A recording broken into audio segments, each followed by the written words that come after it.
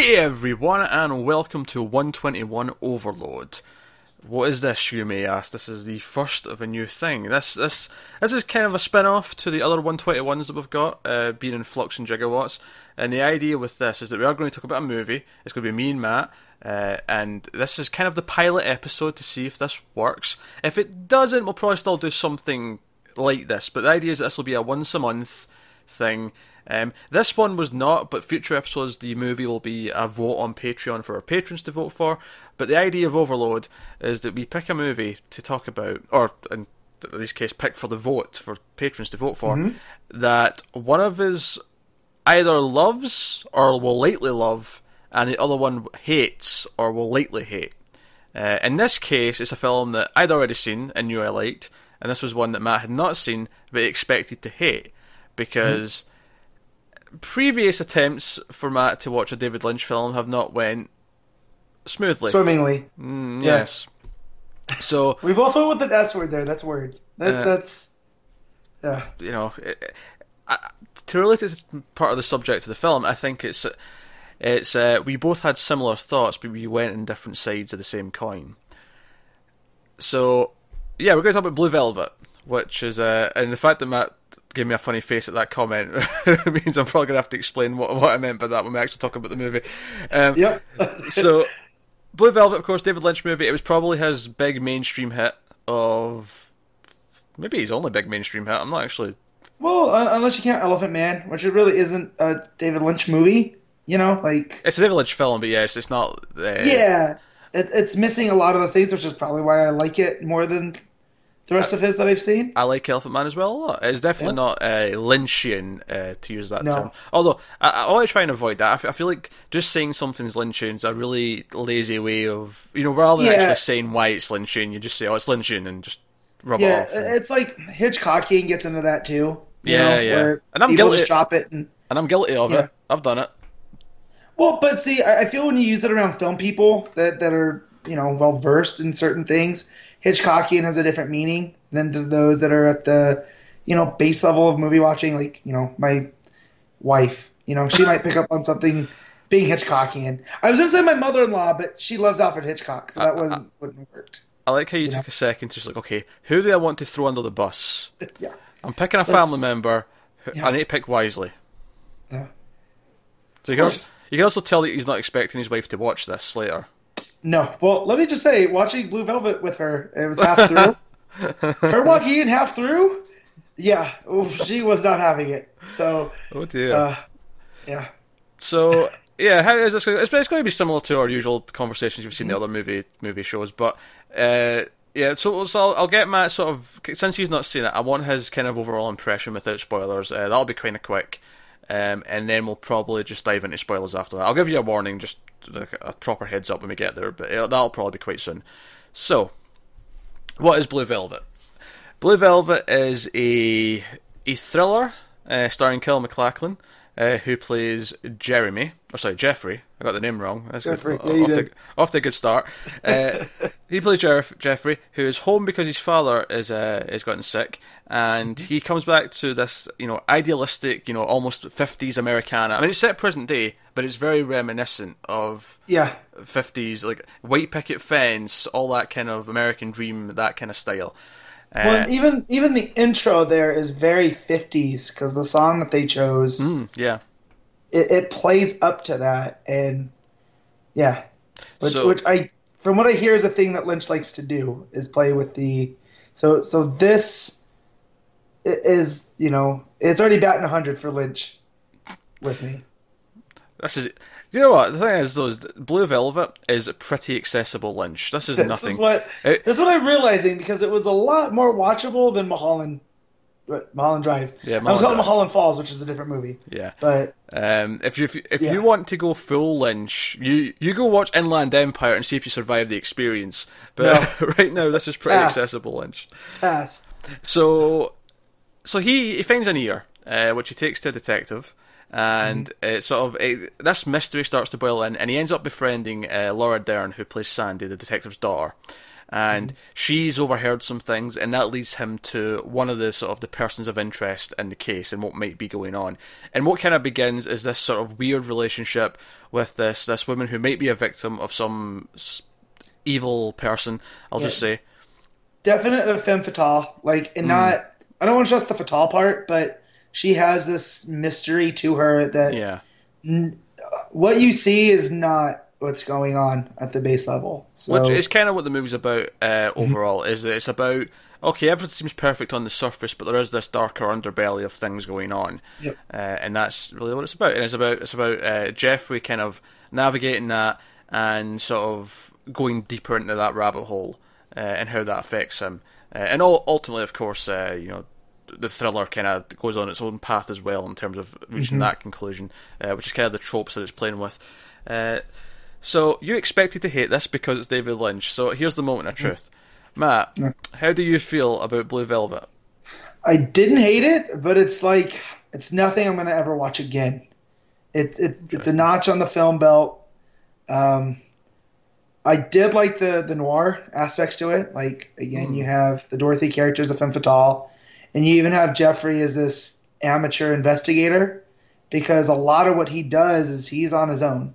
Like, he doesn't have the backing of any police. Yeah, it's very... he's a very kind of... You almost get the feeling like he's almost like a little kid in there, where he's like this curiosity. He wants to just sort of do things, and regardless of what the rules are, and you kind of feel that childlike wonder about him. But once this movie starts getting into that weird Lynch thing, I found myself tuning out and then forcing myself back in, because there's things that happen, and I'm just like, am I dreaming this? Is this really going on? Like, so I looked to my wife going, "You're seeing this, right?" She's like, "Yeah, there's a guy singing a song just out of the blue." I said, "Okay." But thanks to this movie, I learned what surrealist actually means. And that's probably the better way to describe Lynch for me, is he's a surrealist filmmaker. Well, here's something that I've always loved about Lynch, is he captures... I don't think Lynch ever intends to set out to make something that feels gritty and realistic. That's not his MO. Lynch does this thing where he, even in this, where it's still very mostly straight, like compared to like I say, Inland Empire is complete mishmash of stuff. Mulholland Drive's of course very surreal, but all of them, and even this one, they have this feeling like they feel kind of like a dream. There's like a dreamlike quality to them, where things are kind of heightened. And like we say, like the openings, like the white picket fence, the fireman's going past, he's high enough the fire truck and he's waving as if life is happy, life is good, and then there's these darker things underneath. But when stuff starts happening, when stuff gets dark, when bad stuff starts happening, when Jeffrey's in danger, it feels like he's descending into hell. You think there's no hope for him. It feels like it's turned into a nightmare. It really has that feeling to it.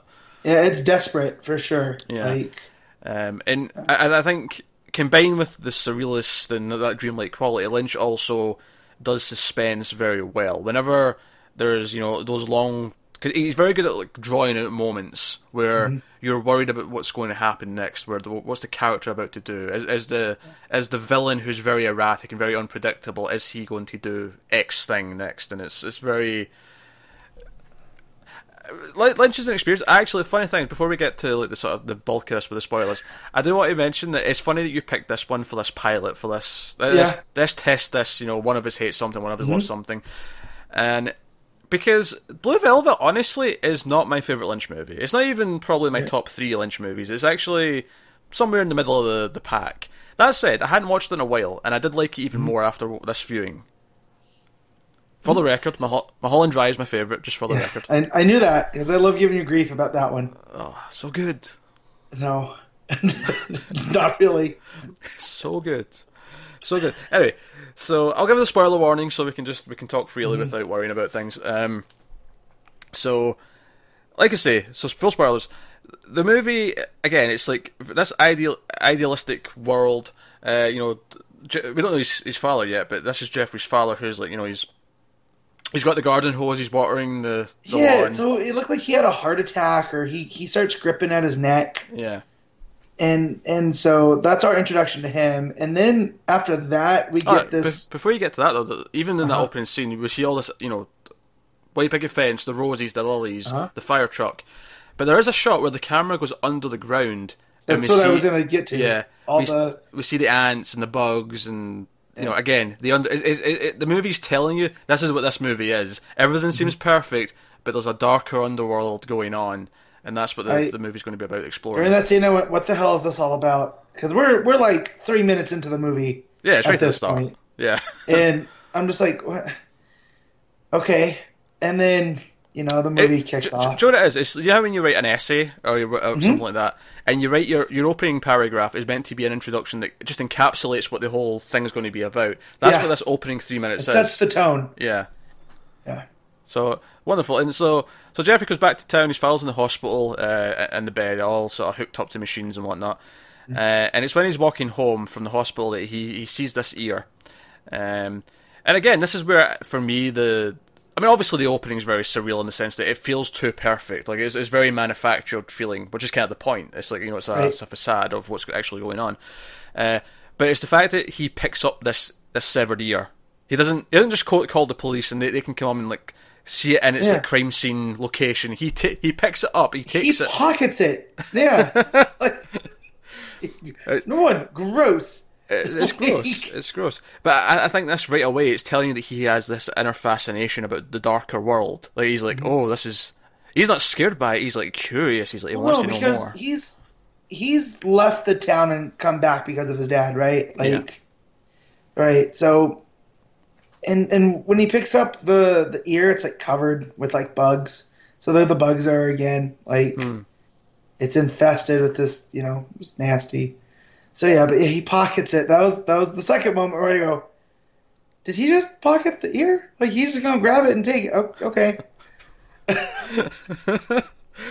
Oh man, I almost wish I had the camera on you while you were watching this, just so I could intercut some of your reactions, spersed throughout, just to wait till we get to Frank Booth. Do you know what the amazing thing about Frank is? He doesn't even show up until like 45 minutes into the movie. So my main fascination with this comes from another film podcast I listen to that I've listened to for years, and their outgoing when they wrap up the show is "We're doing it for Van Gogh," and I had always known that it had come from Blue Velvet, and they talk about Frank Booth, and so I've had this fascination with this movie, but I've never, wanted to look. It's kind of like watching a horror movie through your fingers, where like I know it's there, I'm kind of familiar with it, but I'm safe on this side. So I was expecting Frank to be a major character, and then he doesn't show up until well into half the movie. I think that's a credit to how it's written, how the character's written, and then Dennis Hopper's performance. That I think he still feels like he's so important to what's going on.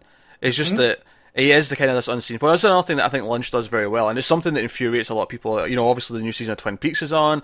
A lot of people are talking about how long it's taken to get to things and things that are happening off screen. And I think a lot of the thing that builds fear with Frank in this movie is that he is on scene a lot of the time. You're worried about him coming back. We see, there's that great big showing of what type of person he is the first time you see him. And then, he's gone for a while. We see glimpses of him. And then when he appears again, and and he sees Jeffrey, and he's like, oh shit. Like, because up until that point in the movie, he doesn't even know Jeffrey exists. But then he sees him, and you're worried. You're like, oh god, what is he going to do to him? Like, Jeffrey's screwed. Because he's a predator, and you're just like, well, and we know, and he looks at Jeffrey like he's prey, not like he's something to be worried about.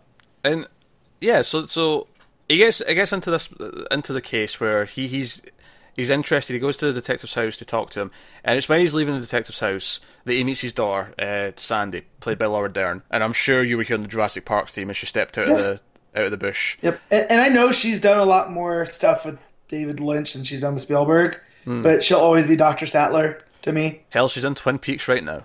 I know. And then she's in Wild at Heart. But that's the only other Lynch movie that's on my list of to watch is Wild at Heart. Just because Nicolas Cage gets a ape heart. And how do I not watch that by now? So, and what I think is interesting is... Cause this movie very much is, again, it's about Jeff really looking... He's exploring the wild side, the darker side of the town, like in the darker side of himself, right?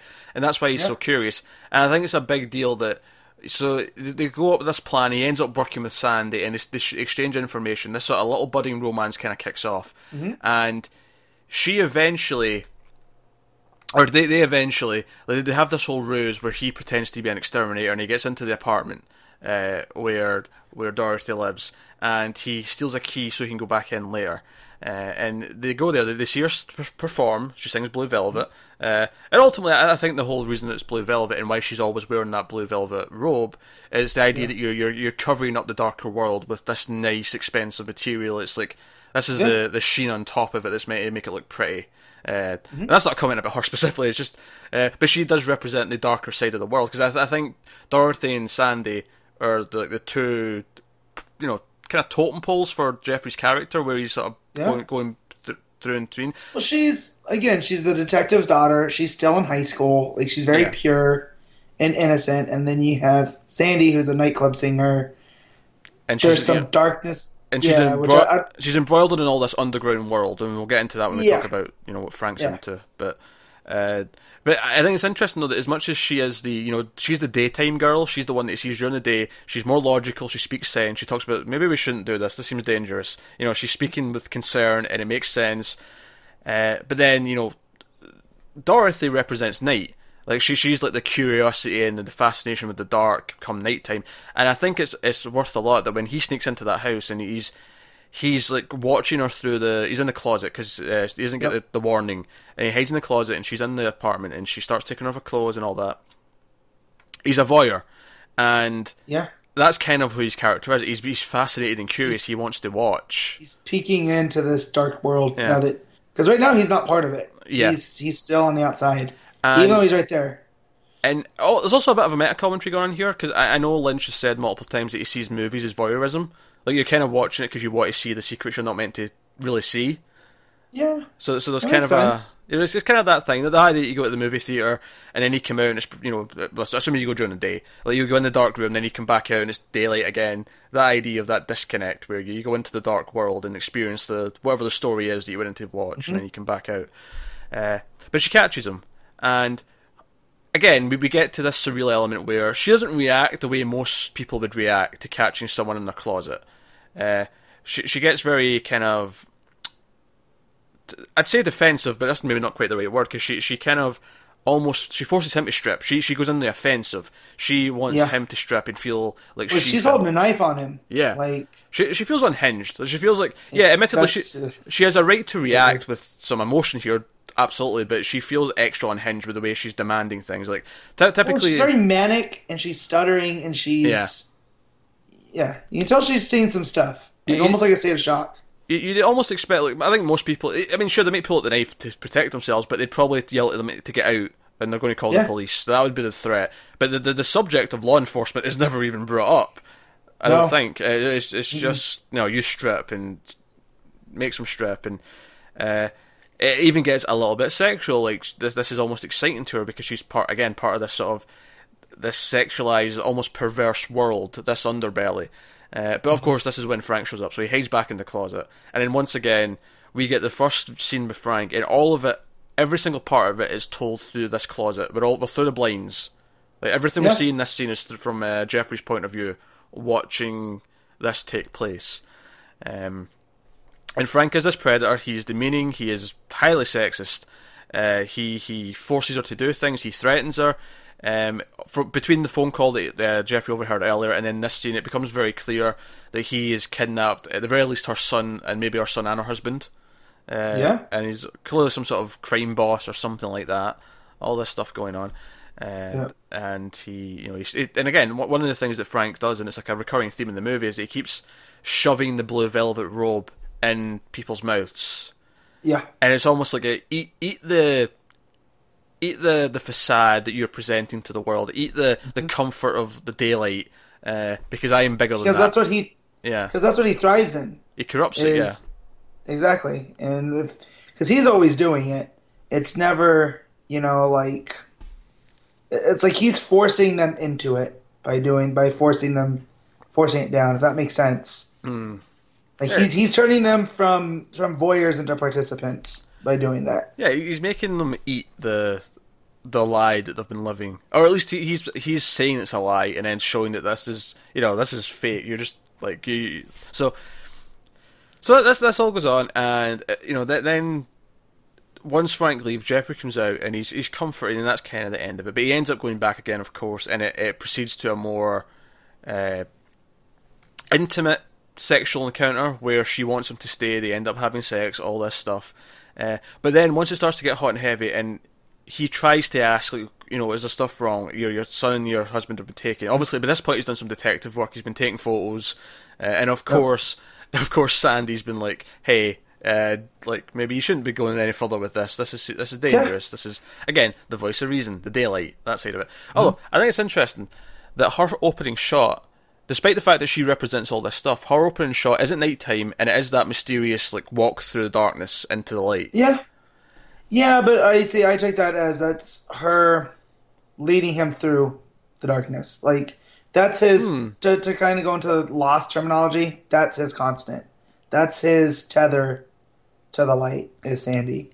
I think I took that more as she equally is at least a little bit fascinated with the darker world, because she has a boyfriend, right? She has a boyfriend her own age in high school, and he's college age. He's back from college, and I almost see her little fight on the wild side is the idea that, she likes this older guy. She wants to. So for her, this is kind of her step into darkness, and she goes along with it to a point. She's helping with the exterminator thing, and it's exciting for a little bit.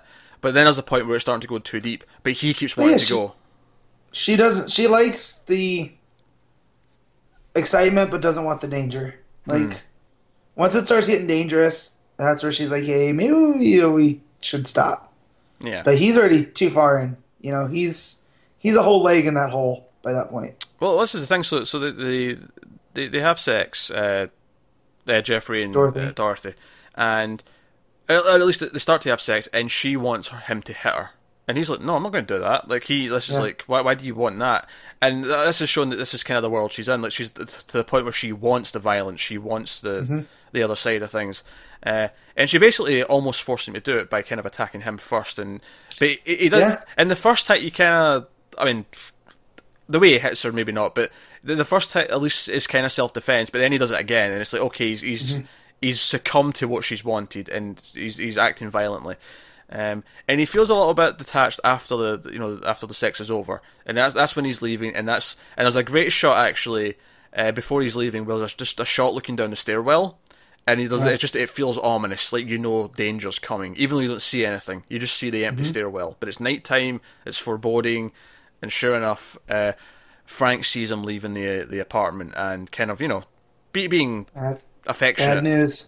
With Dorothy, and right from that moment, it's like, shit. You feel this fear, and Jeffrey's like Jeffrey throughout this whole scene and throughout the scenes that follow, where they force him into the car, they take him to this guy Ben, who seems to be like some sort of other crime boss, drug dealer type character, and then the ultimate kind of threatening out of the work site or wherever it is they go, the pits, and throughout all this, he is very quiet. He is shell-shocked. He can't respond.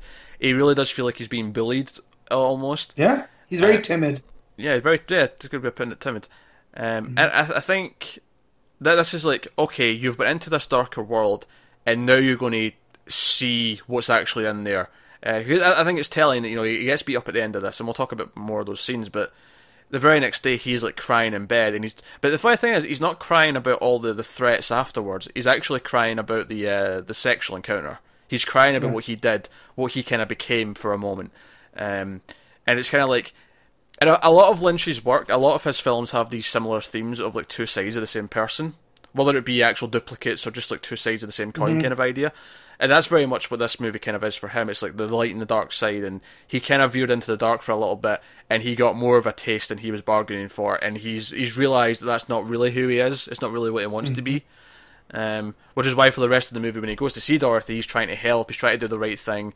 And then ultimately, after this, it's when he tells Sandy some of it, and he goes to her dad and like gives him the photos and all that. Which is when we find out that one of the guys in the photos is actually his partner from the police station. So he's a cop. Yeah, because there's this whole scene that we see as Jeffrey, I think he's walking by, or he's watching it on the news, and we see like something bad had gone down at this like apartment, and It was the place he was staking out and taking photos.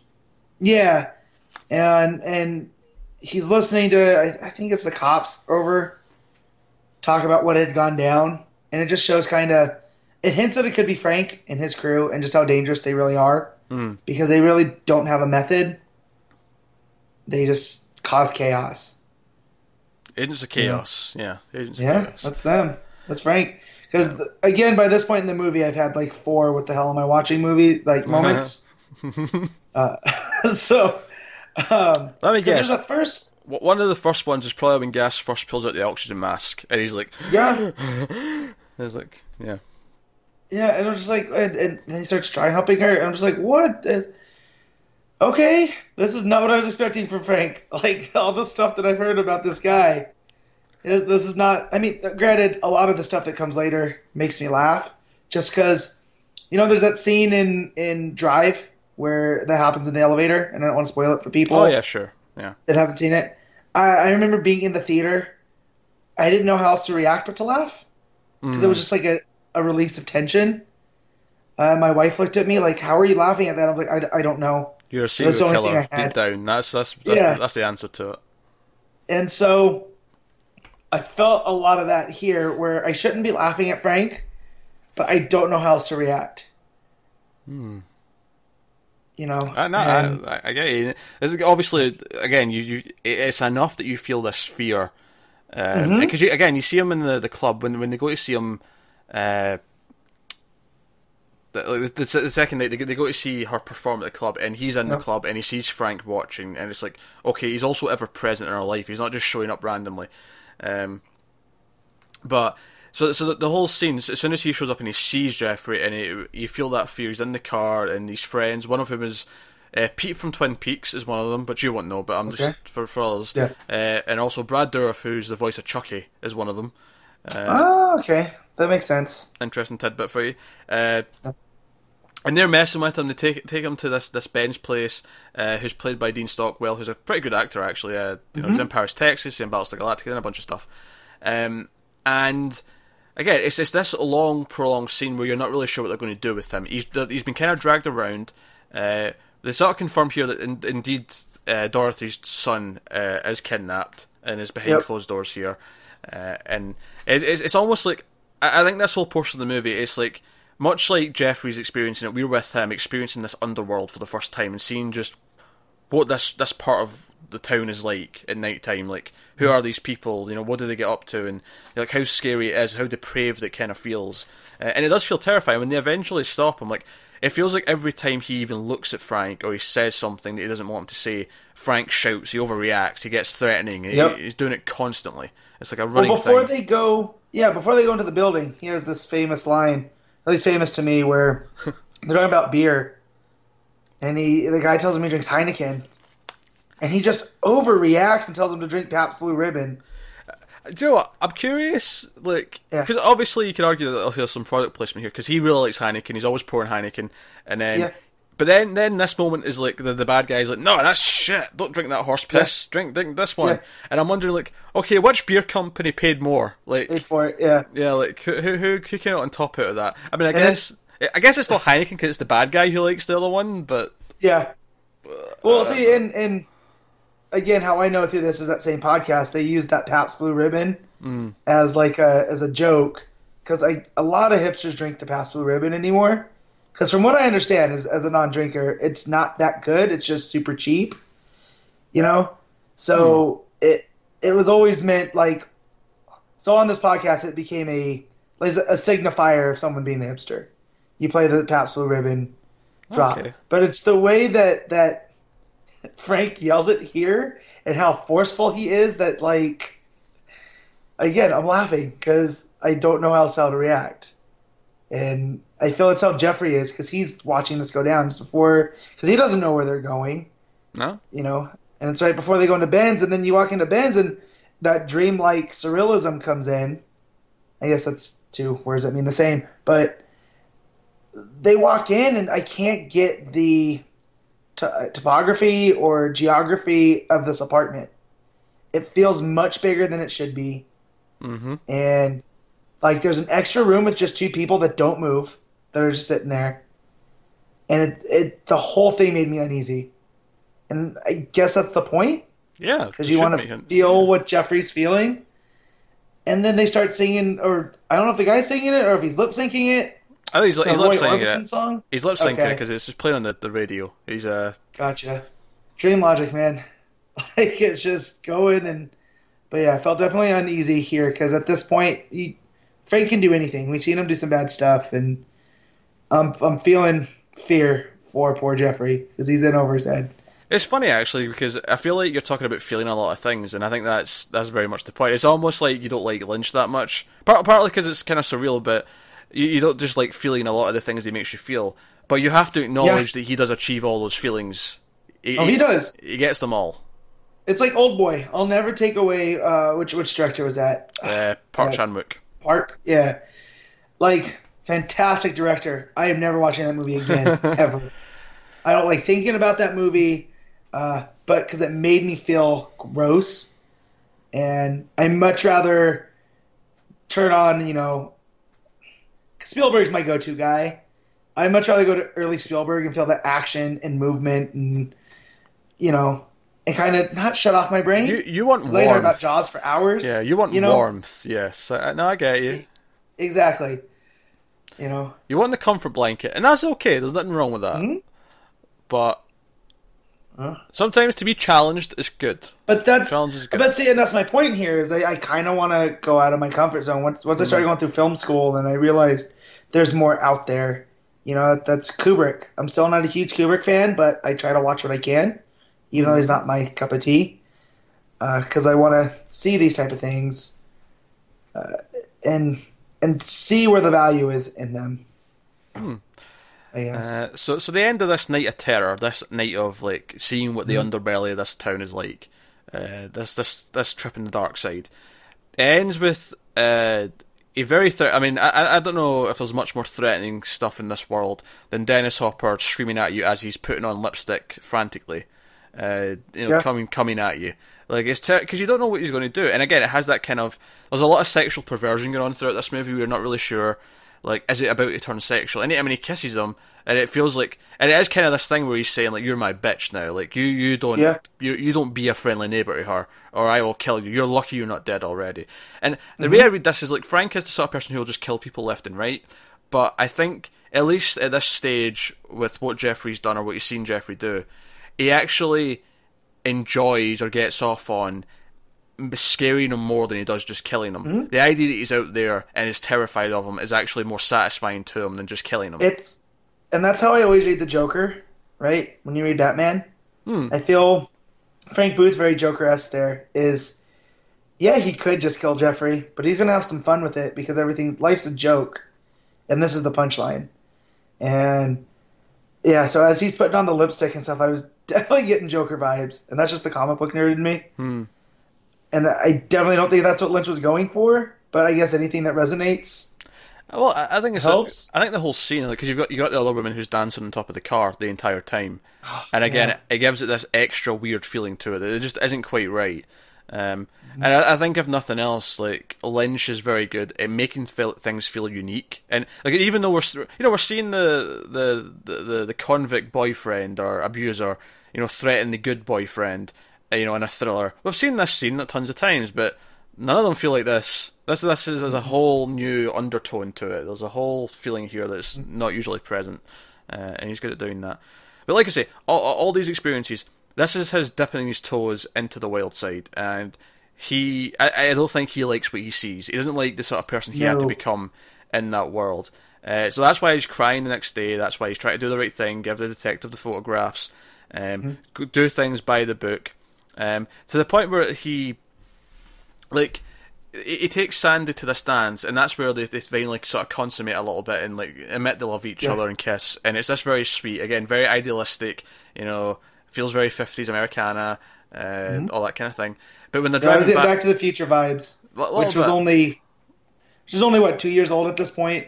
That's true. By the time this movie comes out, so Enchantment Under the Sea dance. and they're driving back, and this other car starts chasing. He's worried it's Frank. Like, he's immediately worried that his. I was worried it was Frank. I said, as am I. At least in the first viewing, and you're worried because it's like, oh man, he stepped into that dark world, and it's clung to him. Like, he can't get away from it, and you think it's Frank coming to like just kill him anyway, because why not? And it turns out it's actually it's Sandy's boyfriend, and he wants to be it. But this is when Dorothy shows up in front of his house, fully nude. And she's out of it. She's delirious. She's saying crazy things. She wants help. She's clearly been abused by Frank. She's got bruises and scratch marks on her. She's definitely in need of help. And this is when the world's clear, because obviously Sandy's not been aware that there's been some kind of relationship between them. This is all sort of new to her, and she reacts, and it's kind of like the two sides of him colliding here in the one scene. And as she's learning, like, she sees what he's doing is kind of right, because he's trying to help, but she's upset because there seems to be some sort of connection, because Dorothy's clinging to him and hugging him and saying, "You're my special friend," these kind of things. And it's this, again, the consequences of him dipping his toes into this underside, this dark side of the world, are here. This is the consequence of it. This is the fallout. It's like the dark side's embracing him now. To an extent, I would say, like, he's shying away from it, but certainly there's just it's just you don't get away from it guilt free, and that's why you try and keep things in the light. You try and keep things, at least why most good people do, at least anyway.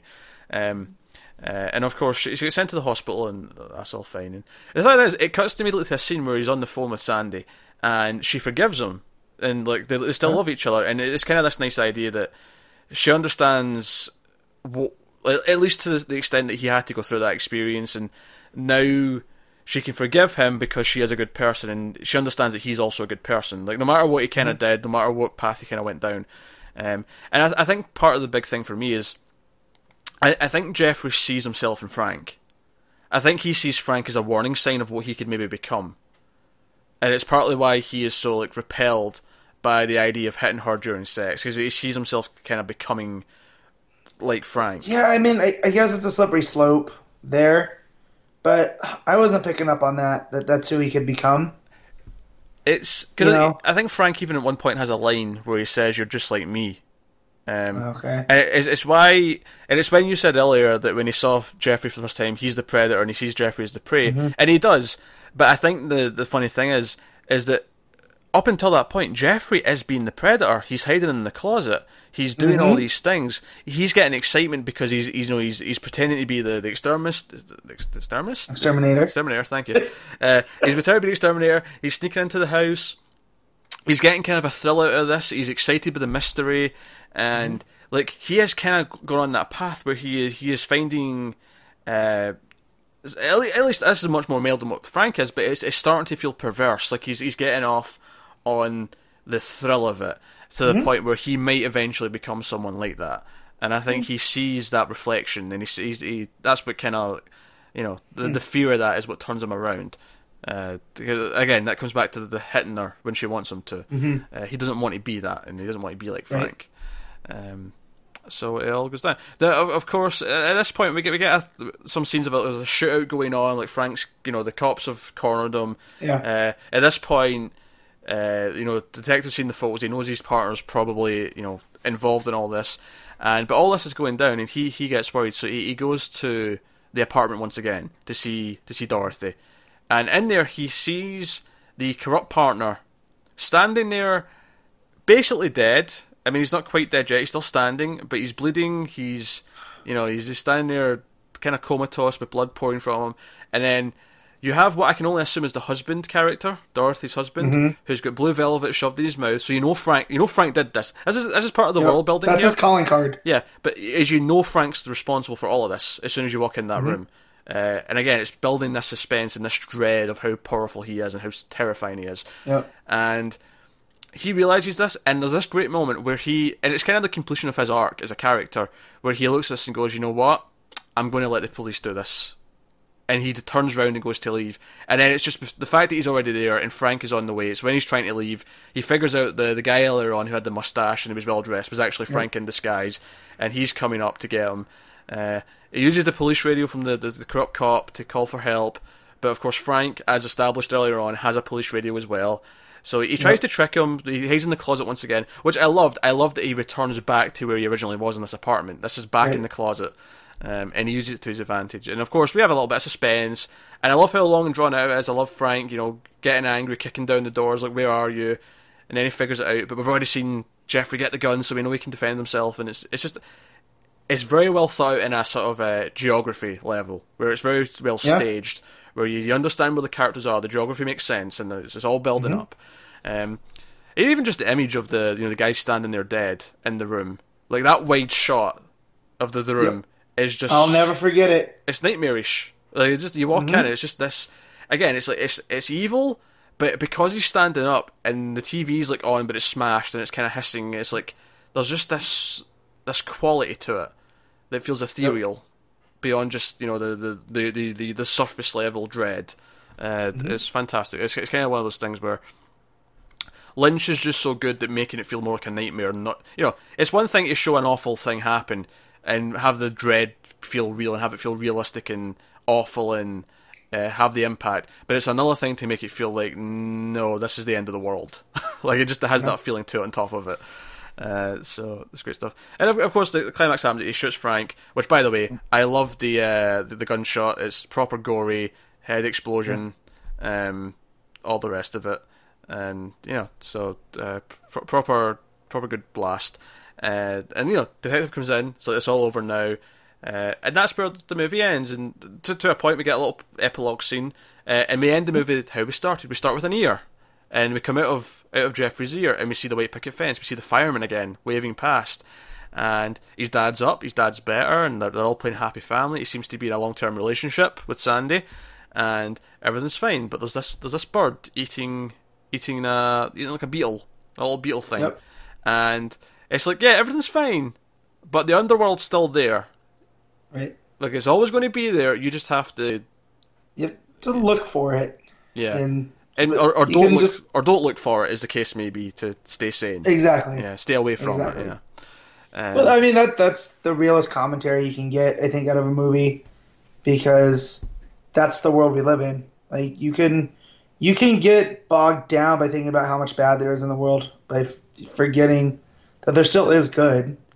I mean, because we even see there's a small moment as well in this montage where you see that Dorothy's got her son back, and she looks like she's okay. It looks like she's patched herself up. She looks like she's a functioning member of society, and it's like, okay, good kind of won out. And maybe it was, arguably it was Jeffrey being good ultimately that led to that happening. He gave the police information. He led to all this, and I think you can almost argue this movie's on top of all the social commentary, on top of the idea of the good and the bad and the dreamlike stuff.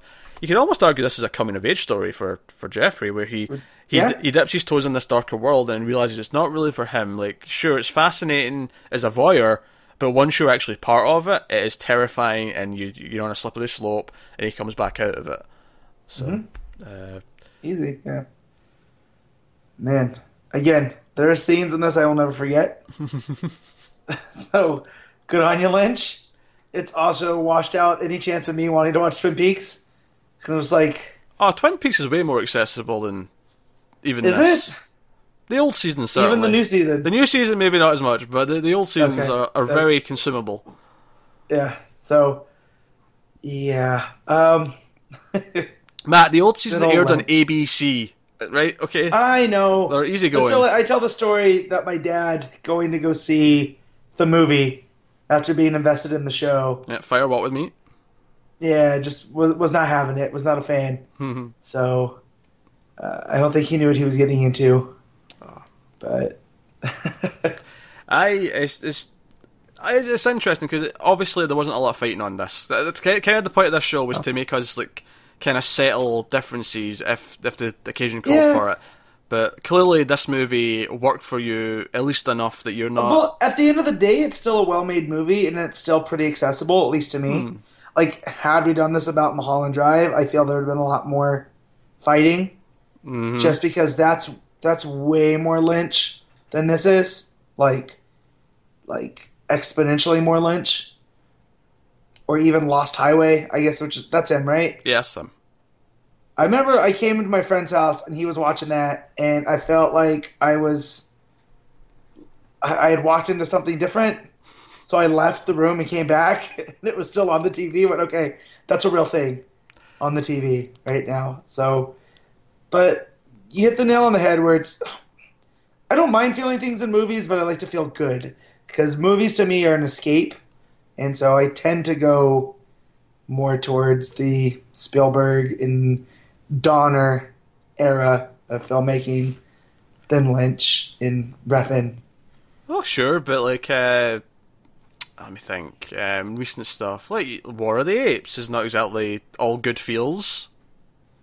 No, but there is like, I would say the first one that's what hooked me, right? Okay. So once you can hook me in with the feels, because like Caesar, you make me fall in love with an ape that's not really there, and that's all Andy Serkis and Weta in the direction. I mean, so by the time that third one hits and it gets remarkably darker, then yeah, I'm okay with feeling those things. But when you hit me with it right out the gate, I almost like there was a couple times where I was like, yo, I could just shut this off. But the fact that this was kind of my idea, I was like, no, I can't do that. I have a duty. You can't, yeah, this is the idea. Yeah. It's going to be a monthly thing, which, it's going to be different types of movies, obviously, and sometimes it'll be ones that I hate. Those will be very different, though, I imagine, just thinking about it. But the not so much discussion with those going, well, I like it. I like, I know Pete hates it, which makes me like it a little more. Like, Luckily, I don't think you like Sweeney Todd too much, do you? I do not. Good. That's the greatest thing I've ever done, I maintain. But there are Tim Burton movies I really do like that are going to get entered into this pick, The patrons don't need to vote. They'll get two options. One will be a Pete Love and Matt hate, and one will be a Matt Love and Pete hate. It'll be the idea. So, if nothing else, I think this was an interesting conversation. And I want to emphasise that if you don't like David Lynch, if you don't like his style, that's okay.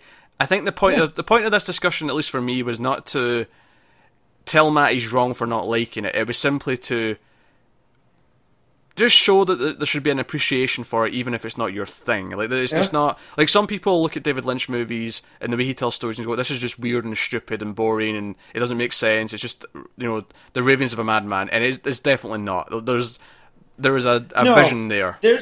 There's a method to his madness. The fact that I picked up on... And again, so I'm not like the average film goer that doesn't pick up on subtleties. Like, I love Nolan movies because of the little things he throws in there. Like, we can have discussions about Inception and The Prestige and what those all mean, right? But when you start getting to the dreamlikeness, like, me and Pete fought over Refn's Only God Forgives, which is a movie I still can't stand, right? Hell, even people who like surreal stuff don't like Only God Forgives.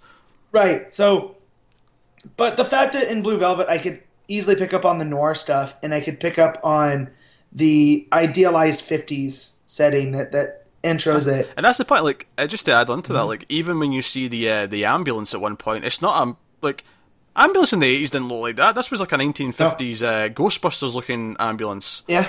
And outside of how some of the characters talk, it feels like a 50s noir. And then you get to Frank, who definitely does not feel like any noir villain I've ever seen. No, I think that's the point. It starts off with this kind of detective thing. The detective's very friendly. It's playing on the idea of this classical noir story, and then it subverts it and perverts it and adds all these extra elements into it.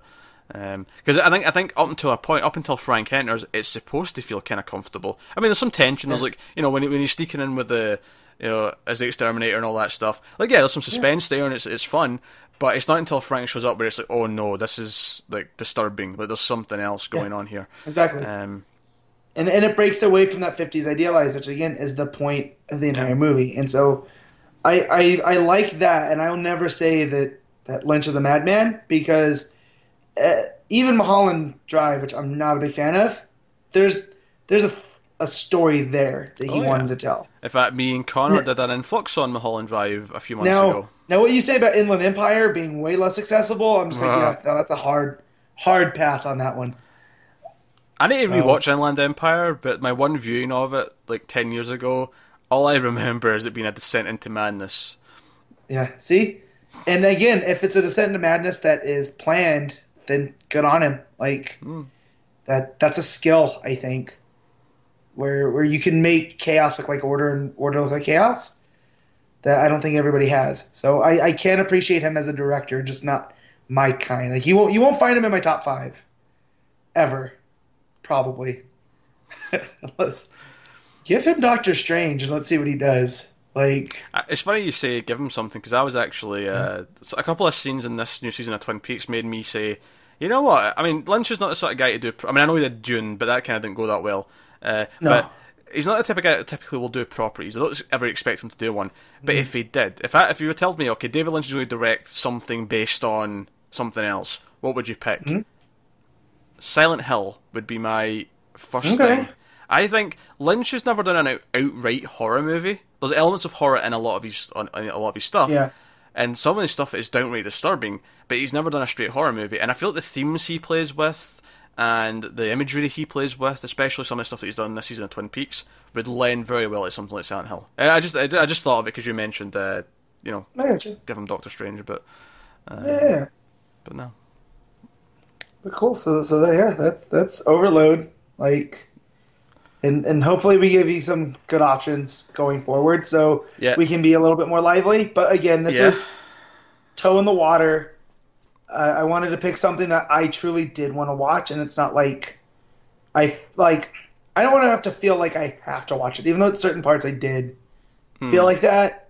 You know, there was a need that I needed to fulfill here. Oh, we'll get to those after about a year when we've started to really struggle for ideas for the votes, so they'll get wacky. Well, that's when I quit, Pete, because there's certain movies that are on my banned list. There'll be no quitting. There'll be no quitting.